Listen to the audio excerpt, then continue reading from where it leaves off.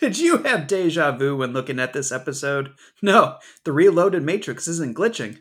Hello, and welcome to a very special episode of Second Chance Cinema called Be Kind, Rewind. We will be re-releasing old episodes remixed by moi, Spro, with clips from the films we are talking about, and sometimes there will be a surprise guest. If you haven't yet, subscribe to our social media pages run by the incredible talents of MC. Instagram is 2NDChanCinema. That's 2NDChanCinema. Twitter is @MC and Spro. Go check them out for more content, jokes, and screenshots of the movies we are doing. As always, dear listener, we appreciate you, and we hope you're having a good day. If not, sit back, close your eyes, unless you're driving, and let our past selves try and make it better. Enjoy the old show.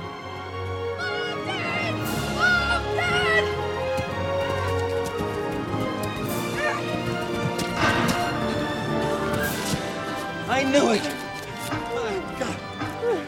I knew it. Oh, God. Oh, my God. Boy, am I glad to see you. Hey, you got my bag. Yeah. Like he's strapped. Want me to carry it? Need to find a gap here. How did you know we were here? That phone, that stupid jingle from the store, I heard it! My phone? Yeah, your satellite phone. Where is it? I don't have it. When did you use it last? On the plane. I got a call on the plane and What? What? I loaned it to Nash. He must have had it when he...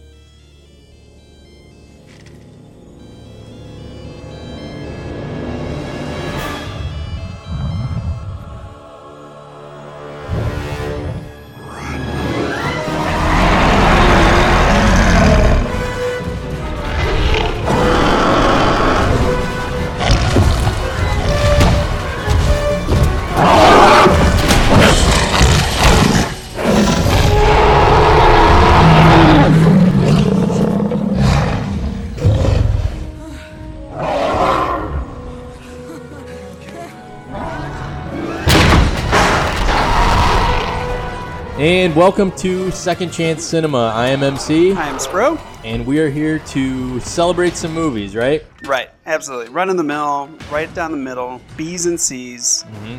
Great movies that define your childhood, but don't get the credit that they deserve today. I would even almost venture to say B pluses, probably somewhere a D plus. I know it's not a grade they like to hand out, according to Tommy Boy. But some of these could be in the D plus range. It's still passing. It's still trying. Oh yeah. You can't not try and get a D plus. Well, here's the thing. I always thought it was really hard. Like, kids who failed amaze me. Because you basically have to, number one, not show up. Number two, not do anything. And number three, be an asshole. Right. And it's hard to do all those things. And these movies that we're reviewing, or reviving, as I like to say, yep. Like, the people showed up to work. They did what they were supposed to do. They tried really hard. I think they deserve the credit. Here's a question. Have you ever walked out of a movie?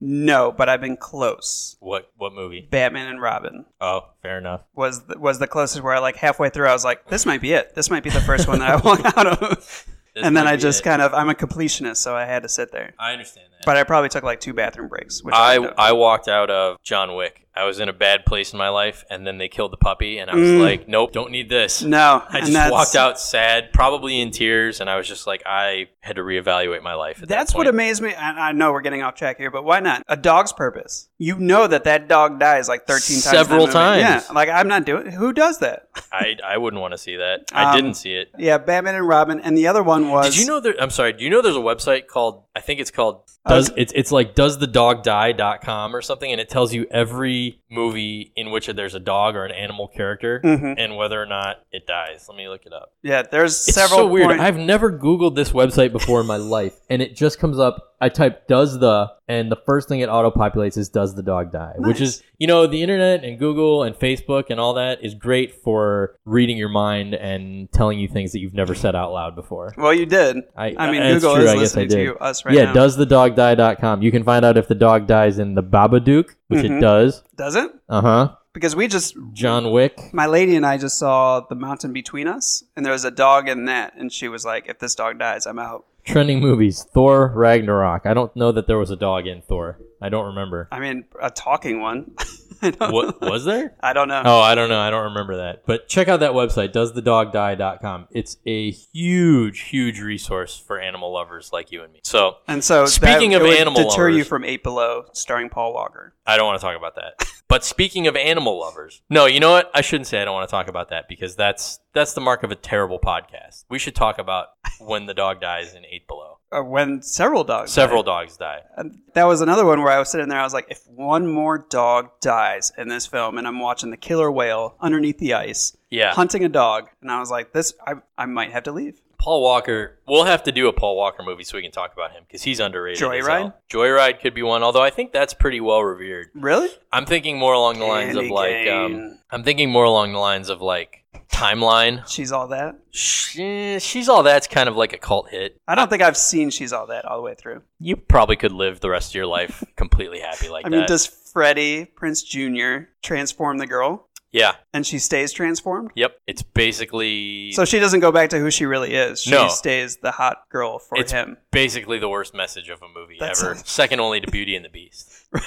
You know my problem with Beauty and the Beast, right? Yeah. Beauty and the Beast, the moral of the story is that real beauty's on the inside. Mm-hmm. Shrek got it right because she turns into an ogre at the end. Mm-hmm. And real beauty is on the inside. He turns into Fabio at the end of Beauty and the Beast, and we're left with just a good-looking couple. I think it was better looking as the Beast. I love the Beast. I thought the Beast was great. Speaking of beasts, there's our segue. I tried to do it with animals, but we were busy talking about Paul Walker. But speaking of beasts, I think we're ready to announce what movie we're doing this week. And chances are you already know because the title of the podcast probably has it in there. Yeah. But we're going to make the official announcement with the trailer, and I'm going to write a haiku to say a little bit more about this. I have a proposition I'd like to discuss with you. I've chartered an airplane to fly us over Isla Sorna, and we'd like you to be our guide. We'd love to make a contribution to your research here. It could almost be paradise. My God, I'd forgotten. We have a landing strip up ahead. You cannot land on this island. Oh my God!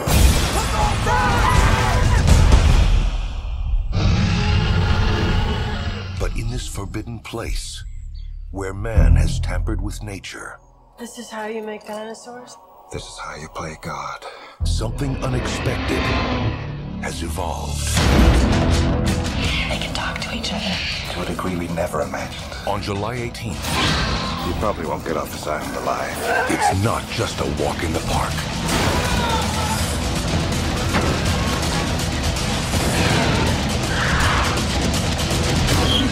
They set a trap. They actually set a trap.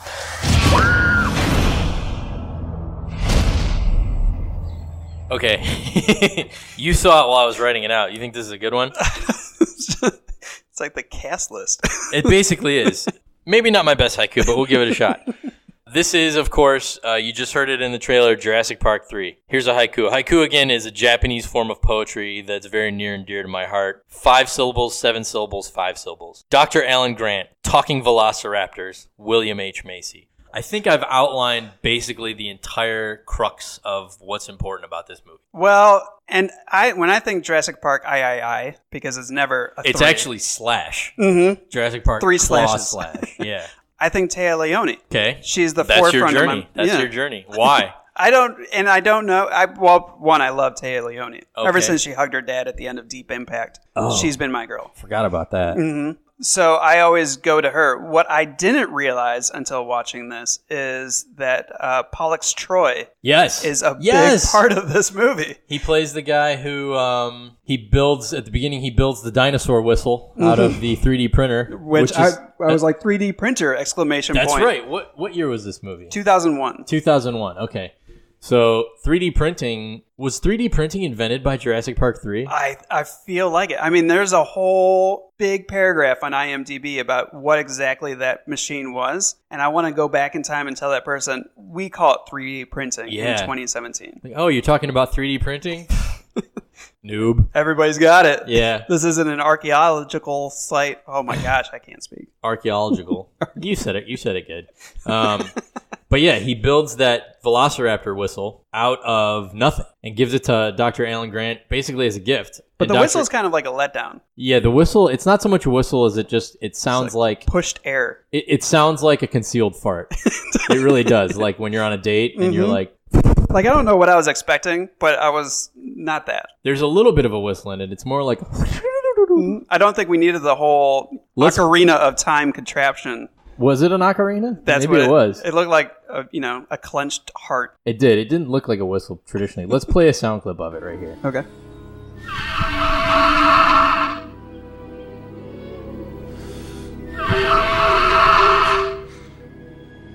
So you can see that kind of sounds like a first date fart. Yeah. Yeah. I did a disservice to it, but I think my description is accurate. I like it. So anyway, that becomes important later in the film because of my second talking point, talking velociraptors. We learn early in the movie that what he actually built was called the resonating chamber of a velociraptor, which is how they were able to push air out and communicate using similar techniques to like a dolphin or a whale, I suppose. Or even like a bird. Or anything chirping. that communicates. Yeah, or anything really that communicates. That's one of the gripes against this movie that I don't quite understand, is that people are all against the talking velociraptors. But like all animals communicate. Right. It's somehow. And these were supposed to be like the most intelligent dinosaur. The most intelligent dinosaur, and I think they say like the most intelligent predator of all time, or something like that. So like, why wouldn't they communicate? I mean, they're clever girls. Clever girl. Clever girl. Why wouldn't they communicate? Right. It wasn't until I was researching why people had gripes about this movie that I was like, oh, it's the talking velociraptor? Mm-hmm. It's easy to know in the Lost World, which is the Jurassic Park 2. Right. And you have the girl that cries the whole time and then drop kicks a raptor in the face and then goes back to crying. Using gymnastics. Right. So that one, I go, yeah, I understand completely how that scene completely ruins the film, or at least the third act for you in this film. Mm-hmm. This film is just one wild ride on the edge of your seat. It is exactly what it is supposed to be. That's, I think, when we were talking about this prior to recording, I think that's exactly the point, is that this film is 2 hours of just people running away. 93 minutes. Oh, really? 93 minutes. An hour and a half. It's the shortest Jurassic Park by 30 minutes. Wow. Okay, so 93 minutes of just people running away from monsters on an island. I can see where people would be let down based on the heavy scientific and ethical nature of the first two. But at the end of the day, what's not fun about people running away from dinosaurs that are trying to eat them? How many times is the Jurassic Park series going to be like, oh, we're playing God? Like, that's going to be the crux of the film is it okay to play God? This one is, there are dinosaurs, run. And that's exactly... There are little allusions to it when, like, they're in one of the buildings on the island after they crash on the island, and they see like velociraptor fetuses and stuff like that. Right. Do you remember that? Yeah. So then they're like, yeah, oh, what were they doing in here? They were playing God. Right. And then a dinosaur jumps through and tries to eat them. Which is exactly how it should be. You know, like it shouldn't be deep. I wanted one Jurassic Park. This is, and I will say it right now, this is my favorite sequel of the Jurassic Park series. I think it goes 1, 3, 4, 2. Probably. Okay. Except 2 and 4 are kind of indistinguishable to me because I love Jeff Goldblum. And it's literally because... Wait. Say you love Jeff Goldblum again. I love Jeff Goldblum. That's him. And I jogged past him when I was living in LA. Listen to all these celebrity encounters. I know. He was a very tall man walking with a very young girl. Was he like one of those Santas on stilts? Like, he was. It was on Sunset Boulevard. So I love him, but he's not in this film. He's referenced in the film, isn't he? I think so. The little kid says something like, I read Malcolm's book, it was too preachy. Oh, yeah. Like, they take a ding on him. Dessert? Sure.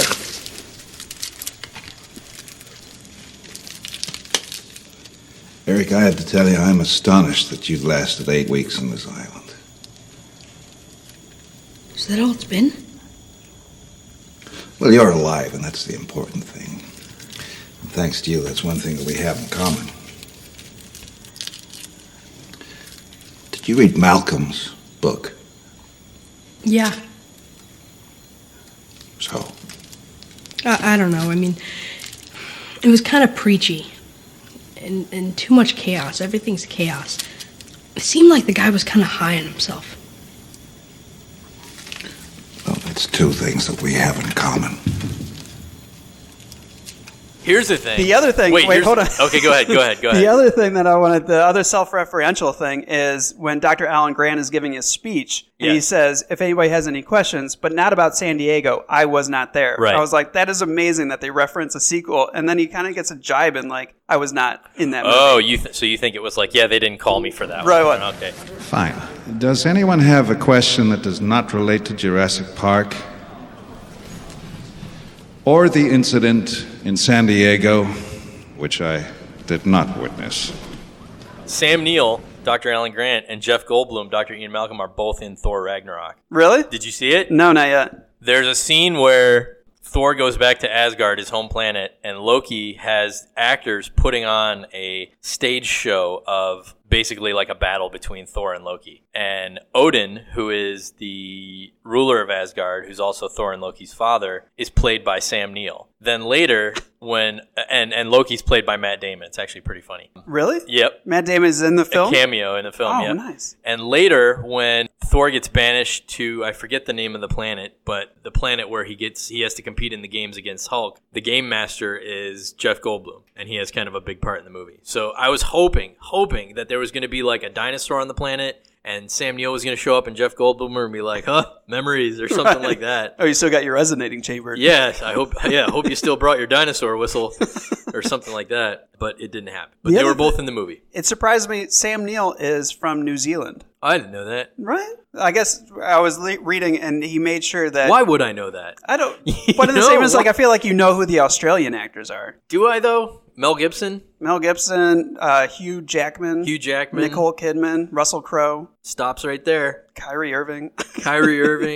When they were doing the Australia Asian, which apparently is a thing, it's one word. Australia Asian premiere. He made sure that it was premiered in his hometown in New Zealand. For Jurassic Park 3? Mm-hmm. Wow, good for him.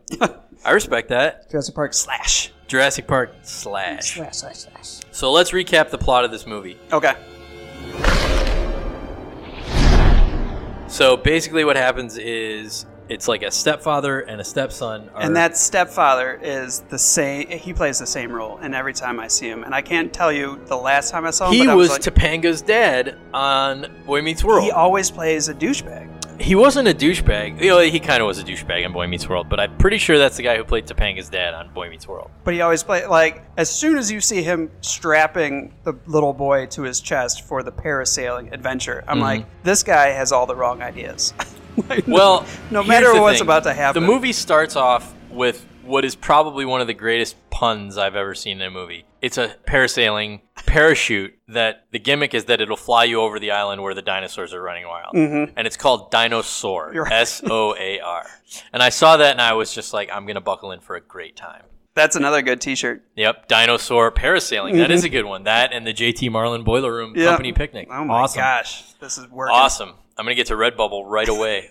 So anyway, the kid and the stepdad crash land on the island. Meanwhile, Dr. Alan Grant is somewhere in Montana digging up dinosaur bones, and this mysterious couple of assumed billionaires come out and try to hire him to go on an adventure vacation on this island. Which, if William H. Macy walked in, I would assume that he is a billionaire. Here's the thing. I didn't buy it from the beginning. No? They didn't look like billionaires. She had a simple, blouse on and a pearl necklace. He was basically wearing a golf shirt and a blazer. And I was like, I could see that they're going for, the common man billionaire kind of thing. Mm-hmm. But then he explains that he's involved in, imports, exports. I needed to see a cigar. I needed to see a pocket watch or something like that to believe. And the funny thing is the soundtrack, if you listen to it, is a song about lying. What? Yeah. So the last Wait a minute.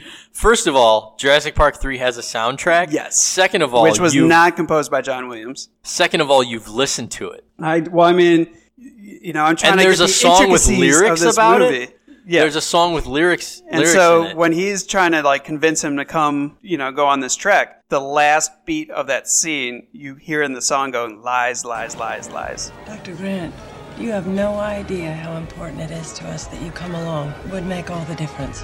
Mrs. Kirby, And of course, we'd love to make a contribution to your research here. So, I could write all kinds of numbers on this check, Dr. Grant. Tell me, what's it going to take? Wow. Mm-hmm. See, that's the hidden value. So maybe behind this that's movie. why you didn't believe it, because you're getting the subconscious reference. Maybe I got the subtext. Yeah. Maybe.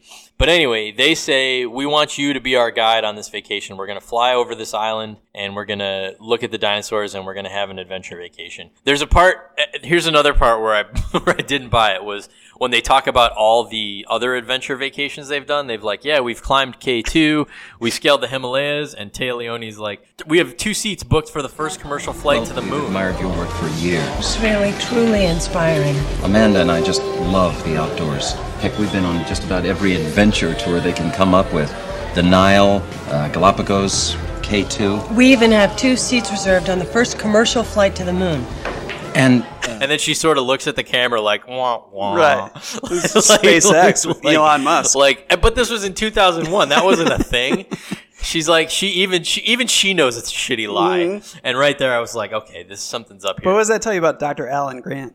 That he bought it, Mm-hmm. hook, line, and sinker. Yeah, I mean, him and Pollux Troy. He's been through a lot. Pollux Troy, we keep referring to as the character from Face Off, who was Nicolas Cage's brother. Also a Greek-Roman myth, Castor and Pollux. Possibly of Troy, which would make sense. Yeah. But they were brothers. And I like the cut then goes to the dude on the airplane drawing a smiley face or whatever he is, but it looks like boobs. So they have, these mercenaries who they've also hired to go on the island with them. And they're testing out ammunition on these old discarded airplanes and trucks and stuff like that. And the guy tries to make one look like a dinosaur, but he basically just draws boobs and teeth on it and then blows it up. And then the other guy is Eduardo Delacroix from The Green Mile. Is that Michael Jeter? Mm-hmm. Yeah. Mr. Jingles. Rest in peace, Michael Jeter. Not just in this movie, but in life. Yeah. Boy, he's great. Yeah. So anyway, they hire these mercenaries. They hire Dr. Grant and Pollux Troy, and they go on this expedition, supposedly, to a dinosaur-infested island. Before we move on, Yeah. weird scene is when Pollux Troy, what's his real name? I'll look it up. I think it's I think it's going to surprise you because I feel like I looked it up and was like, well, I'm not doing that. Which is funny in all these Jurassic Park movies when they're on archaeological digs is that they seem to have random strangers just hanging around that they need to teach what exactly they're doing. The fat kid from the first one? Yes. And then this one, there's a girl. Oh, and there's yeah. like a ghost moment Yep. where he's like, oh, this is smooth and this is hard and this is rough. Technically it's all rock, but if you want me to if you want me to show My you note is this is making paleontology sexy. and that's probably what happened in the screen notes is that they needed somebody to come back and be like, guys, we like this movie, but there's not enough sex appeal. Can you put some undertones in the rock digs? Like this woman is digging these fossils out, but she can't figure out what is fossil and what is rock. I'm like, what? This woman has nothing. She should not be here at all. Yeah, if you can't figure out how to dig out a fossil, there's probably a good chance you don't belong on an archaeological dig. No. Billy, I don't think I'm doing this right.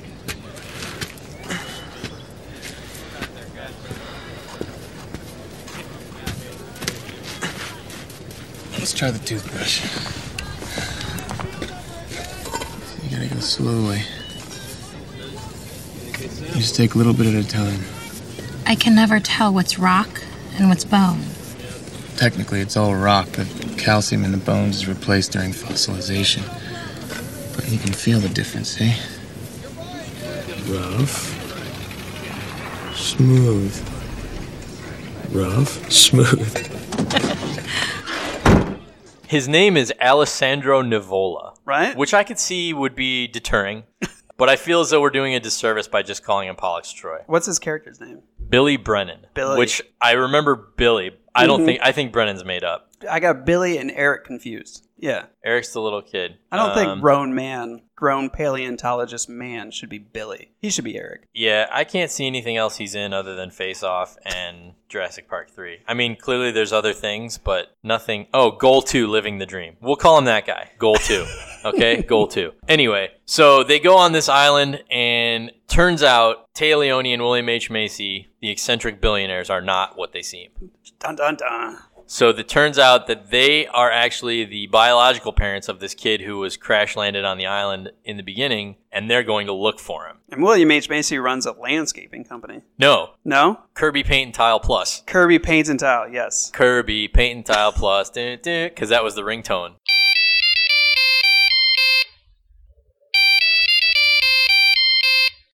that his satellite phone had. And that's the kid recognized it when it showed up in the pile of dinosaur shit. We'll get to that later. Which is oatmeal. Was it? 250 gallons of oatmeal. How was it brown?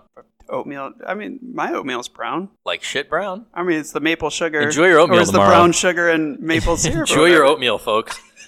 So they decide that they're going to land on the island and look for this kid. Dr. Alan Grant has no idea of this, otherwise he wouldn't have agreed to come. But he decides that he's going to follow them, or he gets knocked out, right? He gets knocked out, and then he wakes up and he says, "Billy, please tell me we didn't. I'm sorry, Goal 2. Please tell me we didn't land."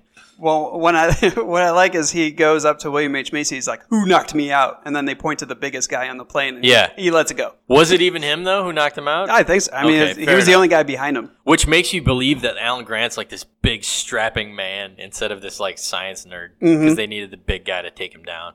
But anyway, they land on this island, and of course, dinosaurs come after them. Right. Well, because Téa Leoni doesn't realize that using a megaphone on an island filled with dinosaurs that she just flew over. So she realizes that there's these big gargantuan beasts. Right. And so then she's sitting in one spot screaming Eric over the megaphone. That's right. She's yelling for, and this is the second time they've done that gimmick where like they're on an island where there's only one other person and they're yelling for that person by name. Right. You know, instead of saying hello, or instead of saying, I mean, I guess it's a good way to go about it. In the second one, it was Sarah Harding, and it's like, how many Sarahs are on this island, is what they say. And then in this one, she keeps yelling for Eric.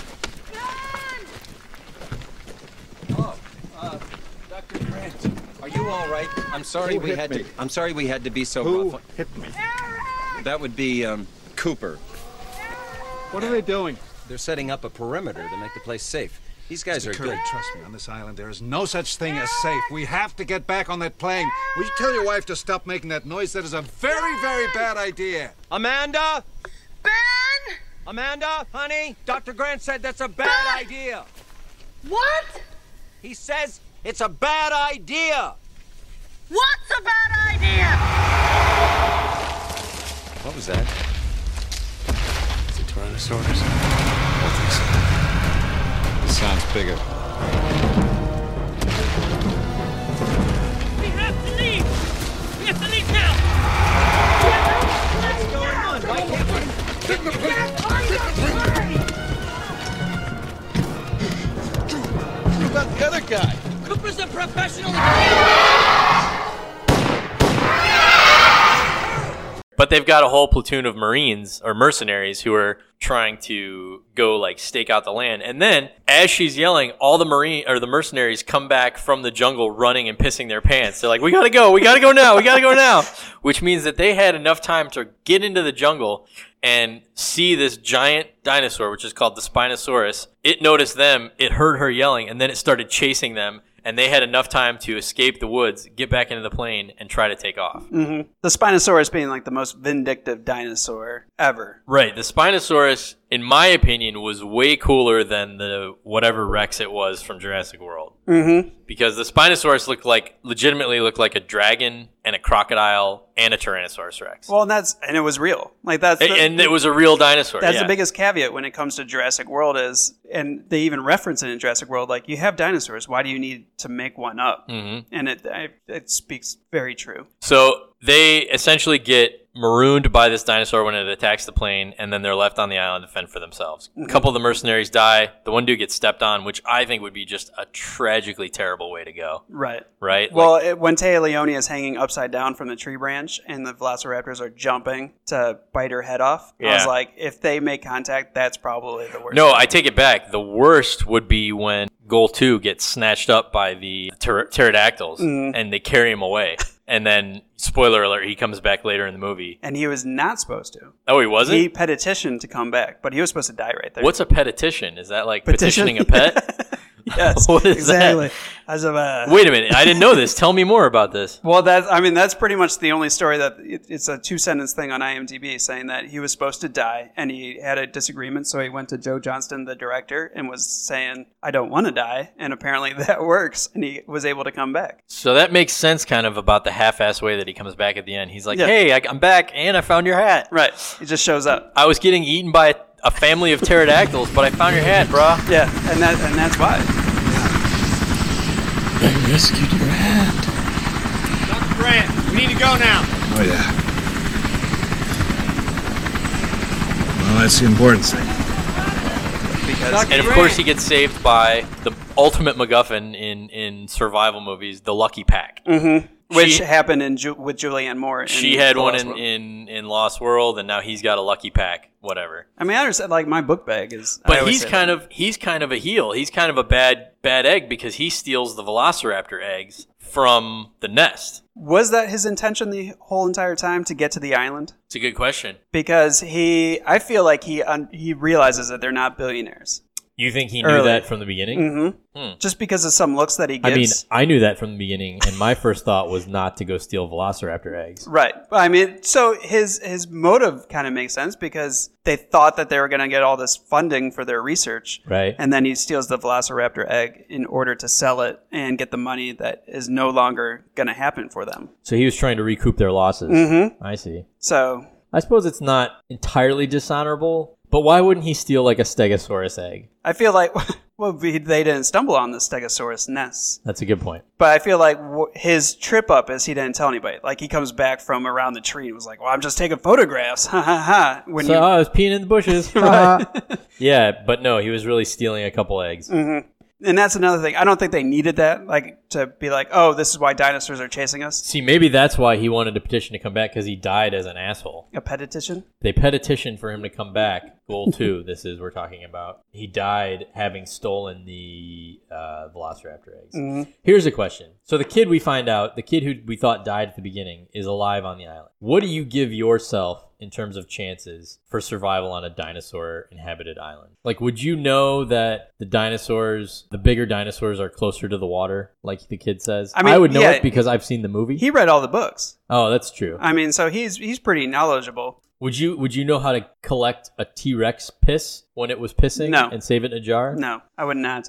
He had to stand directly underneath a T-Rex dick to get that, and he had like a bunch of jars of it too. So he had to probably come up with like a system. I feel like it puddles on the ground. There's got to be a lot of piss in that. You don't think it just soaks up into the ground? No, I mean, if you pee on the ground, you got like maybe 3 seconds before it just goes in. My girlfriend's dog, my dog now, our dog. My girlfriend. No.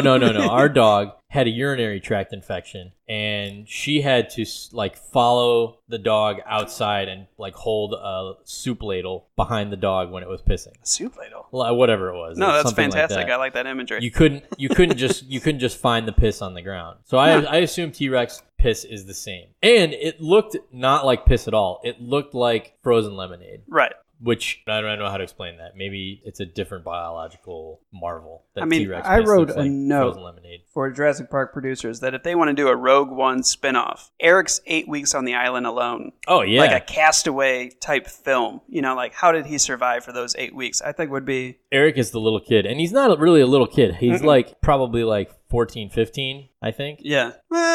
12 to 14. 12 to 14. Old enough to wear tight little jean shorts.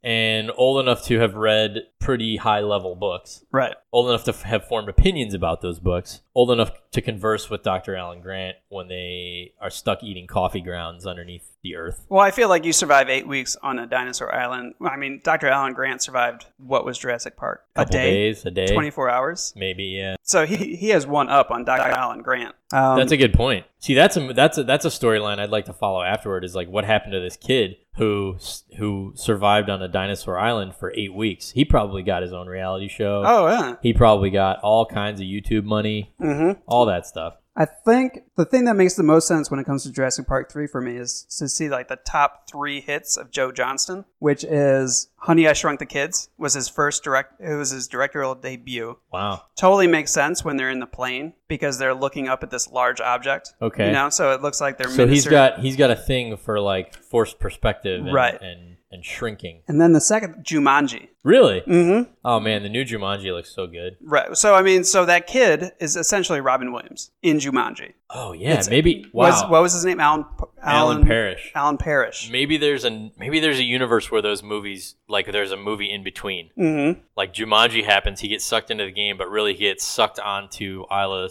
Sorna, whatever it was. And that, I mean, it kind of looks like that's where they're going with this new Jumanji that's coming out. Mm-hmm. It looks like, you know, the land that time forgot. So anyway, so they all meet up and they're basically all trying to escape the island now. They've met the kids and the parents have reunited, and it's a great scene when they reunite because they see each other through this gigantic barbed wire militarized fence. Right. That's meant to keep a dinosaur out. Like Jurassic Park and Saving Private Ryan mixed up together.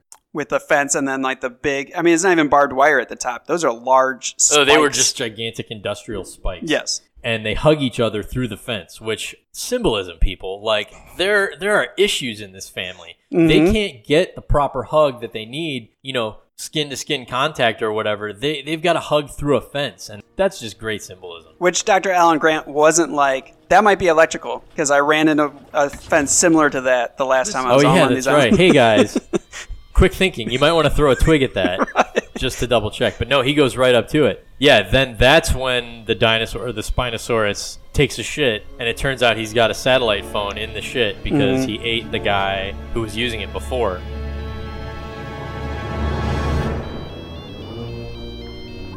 Find it before it stops ringing. Eric, you stay on that boat. It's here. Wait, whoa. It's here.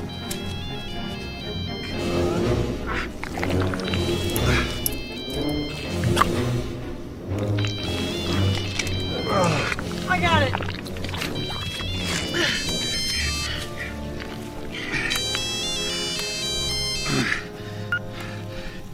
Hello?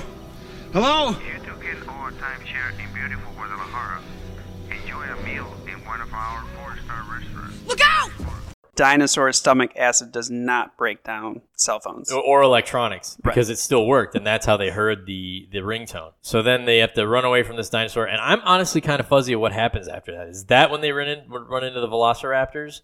Because the dinosaur's in the water and the fire and all that. That's way later. William H. Macy reveals he learns how to swim and he lost 50 pounds. Right. And you're just like, damn, William H. Macy, you're ripped as shit. Yeah, because then they go into the building and then there's the velociraptors and one of them looks like the lead bad gremlin with the spikes on his head. That's the one thing. As opposed to the velociraptors talking, the one thing that kind of didn't bother me, but I was like, that's a choice.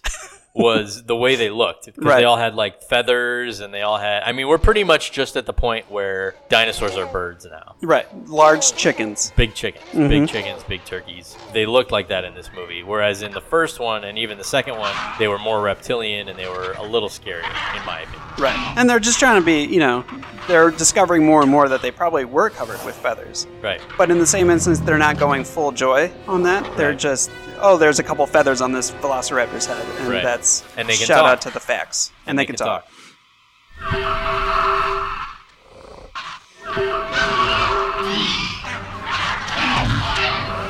No.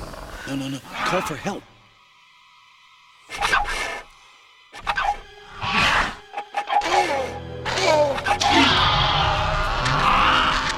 Let's talk about why this movie is awesome. Okay. Easy. Okay, go ahead. Why? Just because it's 93 minutes of thrill. There's very little plot to it. Like, they give you some character studies, but then they go, now we're going to throw them on an island full of monsters and see who survives. That's fair enough. For the first 45 minutes, you think the kid is dead. Yeah, and then he pops up. Like, they allude to it. Like, Dr. Alan Grant keeps saying, there's no way that your kid is alive, and the parents just don't want to believe it. And you have great performances from Sam Neill, Téa Leoni, William H. Macy, Michael Jeter, even Laura Dern makes a cameo. Oh, that's right. Which is always fun. That's right. To see some of the old people, because in Jurassic Park 2, there was the kids. Lex and Tim. Would you say that this movie was more fun than the other? Oh, absolutely. Than the first one even? Well, the first one is an original. It broke grounds. Is it more fun? Maybe. Because I remember Jurassic Park 1 came out, and I remember turning to my friends when John Hammond and Laura Dern are sitting in the cafeteria eating green jello. Green jello. And banana cream pie or whatever. No, they don't eat melting the green ice jello. cream. They don't eat the green jello. Right. She eats the green jello. They're eating melting ice cream. And I remember turning to my friend and saying, the next 5 minutes is going to be really boring. Let's go see what Cliffhanger is about with Sylvester Stallone. Wait, say that again? So I had seen Jurassic Park probably 3 or 4 times already in the theater, and I was taking my friends who have never seen it before. And so during the John Hammond melting ice cream scene with Laura Dern, which is just talking and, whispering to each other, and I turned to my friend and was like, look, I know the next 5 minutes, it's going to be pretty boring. And I don't think there is one of those boring moments in Jurassic Park 3. Moments where you could just kind of tune out. And no, there's always something going on. Mm-hmm. There's always definitely something treacherous happening. Right. Yeah. Somebody can die at any moment. So at the end, what happens? Everybody basically reunites. Happy family. Pollux Troy comes back. Got your hat. Goal 2 comes back. Got your hat. Apparently he petitioned to come back. Oh, with the pterodactyl It was supposed to be the original ending of Jurassic Park 1, but they turned it to pelicans. They're on the plane. Oh, that's right. And he sees the pelicans. And then it's the pterodactyls in the third one. Right. Reviews. There are some reviews that say that this movie is not great. Let me pull these up. Seeing Jurassic Park 3 made me realize how dreams could be shattered. Fuck off. That makes absolutely no sense. One, here's the thing. It's 92 minutes. So it's not like I understand when movies are 3 hours long and you feel like you waste your life. But an hour and a half is almost like a TV show episode. Mm-hmm. This is well funded, well budgeted, well paced. There's no way that if somebody's bringing their own expectations to the movie, for them to be like, that 92 minutes was a waste of my time. It's 92 minutes of watching dinosaurs. I mean, dinosaurs should always be impressive. Right. What I like about the Jurassic series is I feel like they do listen to their fans. And everybody was disappointed that they'd never seen pterodactyls yet, in action. And so they're like, all right, we're going to put pterodactyls in the third one. I'm considering suing for that lost 2 hours and 6:25, along with the fact that I'm now stupider for watching this waste of film. The T-Rexes must be flipping in their graves, so to speak. 92 minutes. What is he talking about? 92 minutes. He's obviously watching the wrong movie. What's a T-Rex grave? What does that even mean? That was, you know what? It's funny that we started this episode with talking about dead dogs, because when they kill the T-Rex in this movie... How do they kill the T-Rex in this movie? The Spinosaurus. Oh, he twists its neck. Mm-hmm. Yeah, that's right. And after that, I was like, oh, I don't know if I necessarily... Because T-Rex, I feel like... T-Rex is like the mascot for Jurassic Park series. He was the savior of the first one. He was the savior of the first one. Attacked by the velociraptors. He's the savior of Jurassic World. Mm-hmm. And he was sort of like... Well, it was a female, I think, in the second one, where she was like a doting mother. Right. Who ended up helping kill the evil, what was his name? The evil CEO who wanted to exploit the baby dinosaur. And I think another dog reference is that Dr. Alan Grant plays fetch with him with the flare in the first one. Oh, yeah. So I think from there, he's always been kind of like the dog. So they killed him early on. And now we're talking about snapping the neck. That's how Michael Jeter dies, is the velociraptor does an Arnold Schwarzenegger Is there symbolism commando. there? Maybe. Well, I don't know. I mean, I think that could this be one of the worst movies of all time is another title for review. No, it's not. Batman and Robin. That's up there. I'd have to really consider the worst movie of all time, and I can get back to you with that, but I'm not sure. I think in the last show we selected Boiler Room as our number one by default. Right. Where would you rank this in terms of average, not great, not bad movies? I feel like if I'm above or below? If I'm looking at the ranking system of what can I constantly recommend to somebody, you have a Saturday night free, here's a movie. Am I going to select Boiler Room or am I going to select Jurassic Park 3? Two vastly different movies. Because obviously Boiler Room, you're going to get a beer and a slice of pizza, sit back and just watch that. Jurassic Park 3 is a little bit more of a thrill ride where I think your volume has to go up to at least past 46, and have the dinosaur roar to you. I think I gotta go Boiler Room though. So Boiler Room's still number one. Jurassic Park 3 / 3 slashes. 3 slashes is at number 2. Yes, for me. Right. Well, I think that for this episode, we can officially recommend Jurassic Park 3 as a average movie. But I would say, would you agree that it's the second best out of the 4? I didn't like Jurassic World. Kind of felt neither here nor there about the Lost World. Maybe it's the word world that dooms Jurassic Park movies. Maybe. But I would definitely say this is just a fun movie. Just enjoy it. Yeah. The Spinosaurus. And the other thing that I think we should point out is there is a connecting link between these two movies that you pointed out to me through text. Is that Harry from Boiler Room, the guy that gets fucked over by Giovanni Ribisi, gets all his money taken away. He is then... I don't remember. He just plays Laura Dern's Husband. Husband. He's always the husband. He's just a nice family man. Mm-hmm. He's the one that she settled down with. Maybe it worked out for him after Boiler Room because he met Laura Dern. And she looks like she's doing well for herself. Yeah. She's an accomplished author. And somehow she has connections to the Marines because she calls the Marines at the end. Right. And she makes them storm the island. Which Eric doesn't reference her book, does he? Hers wasn't finished yet. She was still writing it. Oh, okay. Yeah, but good nitpick. Mm-hmm. Nice. I was just trying to make Eric as a sexist 12-year-old boy. Yeah, fair enough. I mean, after being on the island that long, he probably would have started to get some tendencies about him. Whatever. So, Jurassic Park 3, I think we're going to say what we say about, or what we will hopefully say about all the movies on this podcast. Jurassic Park 3, it wasn't that bad. And with that, we're going to bring this one to a close, and we will see you for the next episode, whatever that may be. We're not sure yet. I'm MC. I'm Spro. And this has been Second Chance Cinema. Later.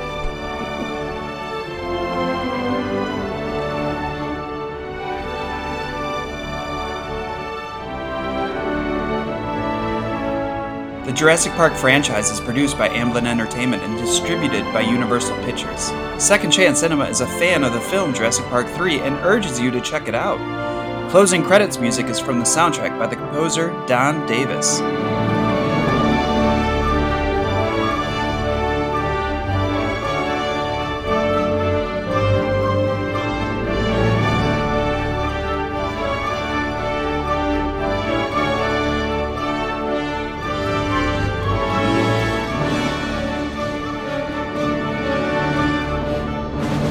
Thank you for listening to this episode of Second Chance Cinema. If you have any comments, questions, corrections, or would like to rec a movie for a future show, you could reach us at secondchancecinema@gmail.com. That's 2ndchancecinema@gmail.com. You can find us on Twitter at MCandSpro or check us out on Instagram at Second Chance Cinema. To help our little show out, please tell your friends about us. Leave a review wherever you listen, and be sure to subscribe and download each episode you listen to, as those simple steps make us much more visible in the universe, which makes these fine secret cinematic masterpieces more visible. And isn't that really the whole point? Now go on. Have a wonderful day, you beautiful person, you. And if you find yourself trapped on an island full of dinosaurs, make sure you have a jar of T-Rex piss.